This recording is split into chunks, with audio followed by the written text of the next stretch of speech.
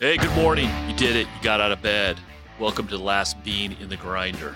Imagine you're a coffee bean, and somehow you weren't grinded. You're still sitting in that grinder.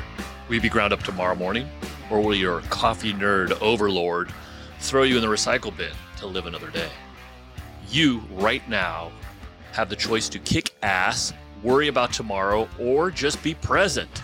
This is a daily micro podcast, inspirational, motivational, whatever the hell you want to call it, to keep you present and grinding, not grinded.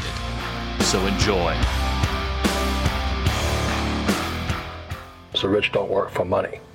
And most people don't understand that because they've already been genetically programmed from parents and schools to go to school and get a job and work hard for money. Now, the harder you work for money, the poorer you get. And the reason for that is money was designed to steal our wealth.